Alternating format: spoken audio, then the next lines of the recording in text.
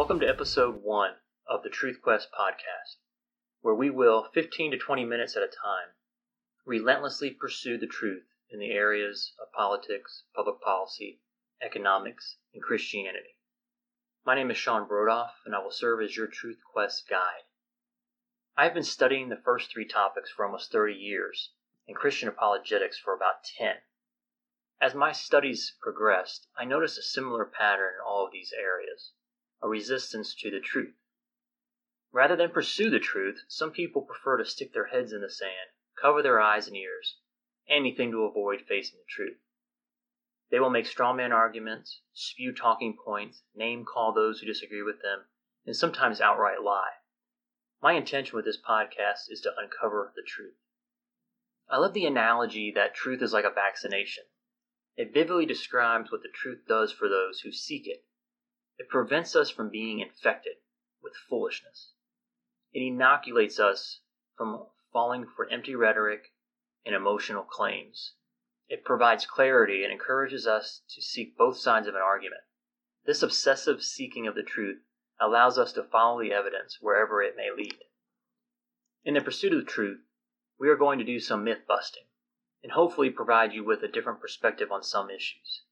Mainstream news outlets tend only to go about 2 inches deep on most of these subjects, which is about how far the average person is willing to go. Unfortunately, depending on the outlet's, shall we say, perspective, you rarely get a complete story. When you watch or read a liberal outlet's take on an issue, you get that perspective, and vice versa. Here in the United States, its most obvious manifestations is in the coverage of average national politics. Depending on which outlet you are using, you get quite a different perspective on Bush, Romney, McCain, and Trump than you would on Gore, Kerry, Obama, and Clinton. On the Truth Quest podcast, we will search for the truth, not an affirming perspective. So this podcast is my small attempt to expose fraudulent thinking, to ask tough questions, to probe both sides of an argument, to distill the arguments down and try to determine what the truth really is. We will run arguments through what I call the Truth Quest filter. Envision the arguments as a cup of water. We pour the water into a filter, the Truth Quest filter. What gets caught in the filter is all the lies, deception, and fraud. And what comes out on the other end is truth. I want to filter out all the BS from political, economic, public policy, and attacks against Christianity. So I have 2 audiences in mind when I produce these podcasts. Number 1, for those of you who have similar beliefs to me, I want to give you food for thought or ammunition to bolster your arguments. I want to help you go out into the world and more confidently express your opinions and beliefs to your sphere of influence. Because what I've found over the years is most people are not able to articulate why they believe what they believe, or they're too timid to call people out for fear of being yelled at or called out themselves. One thing I hate to hear is someone who says something like, well, I know X, Y, and Z is wrong, but I don't know enough really to argue with someone about it. My goal is to give you enough to challenge foolishness, or at the very least, share the episode with them. And the second episode is the skeptic. So for those of you who disagree with the arguments I set forth, I want to put a pebble in your shoe, or become a mild irritant. I plan to accomplish this by forcing them to answer questions about their beliefs. Again, I am relying on the same assumption that most people do not know why they believe what they believe. It's often emotionally based, not logical or based on facts. This podcast will not allow skeptics to dismiss what is said with the wave of a hand and the all too often name-calling. I anticipate the majority of the episodes to be evergreen, meaning the topics covered and the arguments made will be just as valid a year from now as they are 10 years down the road. As often as possible, I will use the prompting of a current event to dictate what topics we discuss. So, who am I? And why should you listen to what I have to say? Well, in addition to studying these topics for decades, I have found that one of my God-given talents is the ability to synthesize information from multiple sources and make sense of it. It's similar to the law school training where students are taught to identify the singular issue after reading a complex case study. That's what I'm good at. I'm a truth seeker, and I'm not an ideologue. I'm a truth seeker, not an agenda ratifier. I'm not afraid of the truth. I seek it. I believe in healthy skepticism. If you can prove to me that raising the minimum wage would solve the problems of the working poor, I would be an advocate for it. If you could prove to me that the constitutionally restricting the rights of law-abiding gun owners would make society safer, I would be an advocate. If you could tell me that the United States Constitution empowers the federal government to educate our kids, I might be for it. So, that's who I am. What am I not? I am not an academic.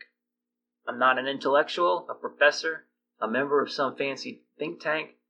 I'm a longtime corporate America warrior, serial entrepreneur, author, business coach, and consultant. I'm largely self-taught in all these areas. I've been writing about most of these issues since the Kerry and Bush election.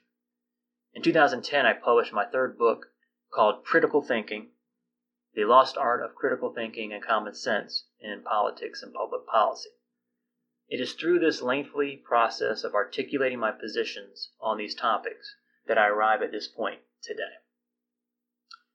So, when I reflect back on what ultimately pushed me to launch this podcast, it was largely due to my distaste in the level of discourse in these arenas: economics, public policy, politics, and Christianity.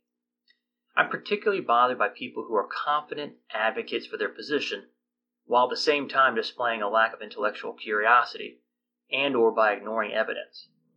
I detest intellectual dishonesty, propaganda, and the refusal to answer questions. I hate double standards, duplicity, and hypocrisy. It's like false advertising. It's fraudulent. And one of the things I'm going to talk about over and over again throughout these podcasts are what I call the dirty half dozen. As I contemplated the topics I intended to cover on this podcast, I recognized 6 recurring themes or behaviors exhibited by skeptics. So these are the 6 that I call the dirty half dozen. 2 of the themes are captured in a quote by Winston Churchill, when he said, "The truth is incontrovertible. Malice may attack it, ignorance may deride it, but in the end, there it is." So the first member of the dirty half dozen is malice or name calling. So in my book, Critical Thinking, I wrote a chapter called Your Mama. Because back when I was growing up, that was the worst or the best comeback you could use when you're arguing with somebody. You would just say your mama. It's name calling. So enemies of the truth, those who cannot participate in free, open, and honest debate, often resort to name calling, violence, or coercion in order to combat their foes. So we're going to talk about that. The second member of the dirty half dozen is ignorance.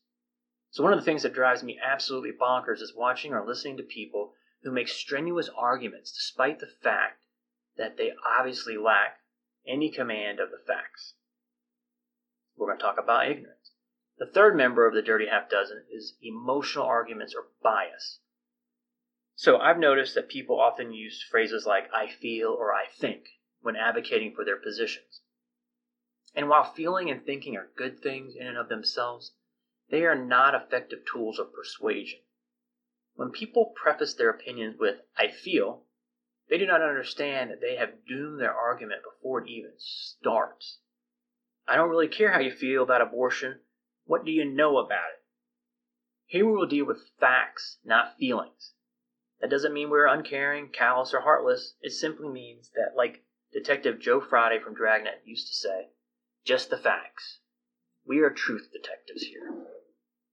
The fourth member of the dirty half dozen is the stiff arm. So for those of you who aren't sports fans, a stiff arm is mostly used in football when the ball carrier is running with the ball, someone tries to tackle them, they stiff arm, put their hand right on their face mask or on their chest, and push them down. There's a phenomenal quote by Greg Koukl, a Christian apologetic, that articulates this beautifully. One is, if someone is determined to stick to biases instead of facts, then there is not much I have to say to him. He is stumbling over an obstacle he has placed in the way himself.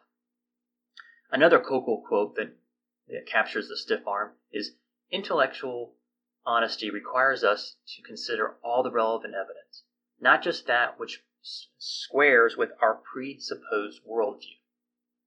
These people are resistant to the truth because it conflicts with their preconceived bias in a particular area. Rather than listen to and evaluate an argument on its merits, they dismiss it outright. For example, atheists often start out with the presupposition that there's no such thing as miracles, no supernatural events, no resurrection, etc. So it's difficult for them to consider anything that conflicts with those views. Similarly, people with liberal-leaning or progressive political views start out with presuppositions that the government is innately good, and that people are largely incapable of making decisions for themselves. Some of them, a large majority of them, feel like America is not really a great place. They believe globalism is good. A lot of them think that rich people are bad and business owners exploit their workers. And of course, Republicans are evil. So the lens with which they evaluate political and public policy debates is skewed. In both cases, these folks have a bias. Rather than evaluating the facts, they put on blinders. This allows them to dismiss any argument that contradicts their worldview. What we are dealing with are truthophobes. They are either unwilling or afraid of facing anything that is in opposition to their worldview. The fifth member of the dirty half dozen is propaganda, lies, and deception. So you see this behavior all the time from politicians. They say one thing while running for office and do another when they get there. They promise to reduce spending, but the government grows under their watch. They promise that health insurance costs will decrease and tell you that if you like your doctor, you can keep it. They tell us that they will keep us out of war. They promise no new taxes. High-ranking officials lie to Congress with no consequences. Presidential candidates have illegal personal email servers, lie about it with no consequences. Meanwhile, government agencies routinely manipulate economic data to suit whoever is in office at the time. Lies, propaganda, deception. And the final member of the dirty half dozen is the drawing of arbitrary lines. So depending on the topic, skeptics will often draw arbitrary lines in the sand as a way of demonstrating their quote-unquote flexibility. This is most evident in regards to topics like abortion, like when does life begin and at what week is it okay to abort the pregnancy. Minimum wage is another where this happens, global warming, immigration, gun control, etc. When it comes to many of the topics we will discuss in this podcast, you will find that there is a fine line between ignorance and stupidity. And you will find that many of these topics complement each other, or many of these tactics complement each other. Consider how name-calling, malice, ignorance, the stiff arm, and propaganda are used in concert. So I recently heard Ted Nugent on the Joe Rogan podcast. He defines stupidity as guarding your ignorance. He went on to explain that ignorance can be remedied by study and research, and therefore he insinuated that stupidity is purposeful. And that is exactly what many people do when it comes to public policy and political arguments. They guard or protect their ignorance with the stiff arm and name-calling. Then they purposely fill the world with propaganda, lies, and deception. My thought process has always led me to the idea of a higher purpose. One of my favorite pastors is Andy Stanley from North Point Community Church in Georgia. He has often posed the question, what would the world be like if all 2 billion Christians around the world behaved like Christians are called to behave? I want to pose a similar question to you in regards to the contents presented in this podcast. What would the country or the world be like, depending on the topic, if everyone was guided by the truth, if they sought the truth, armed themselves with the truth, thought critically, were better informed, asked lots of questions, had high standards, and held their elected officials to that standard? The Truth Quest podcast will be bound by the truth, not to talking points. And if you ever suspect that I am straying from this mantra, you are obligated to call me out. As Lieutenant Kaffee, played by Tom Cruise in the movie A Few Good Men, said during his iconic cross-examination of Colonel Jessup, played by Jack Nicholson, said, "I want the truth."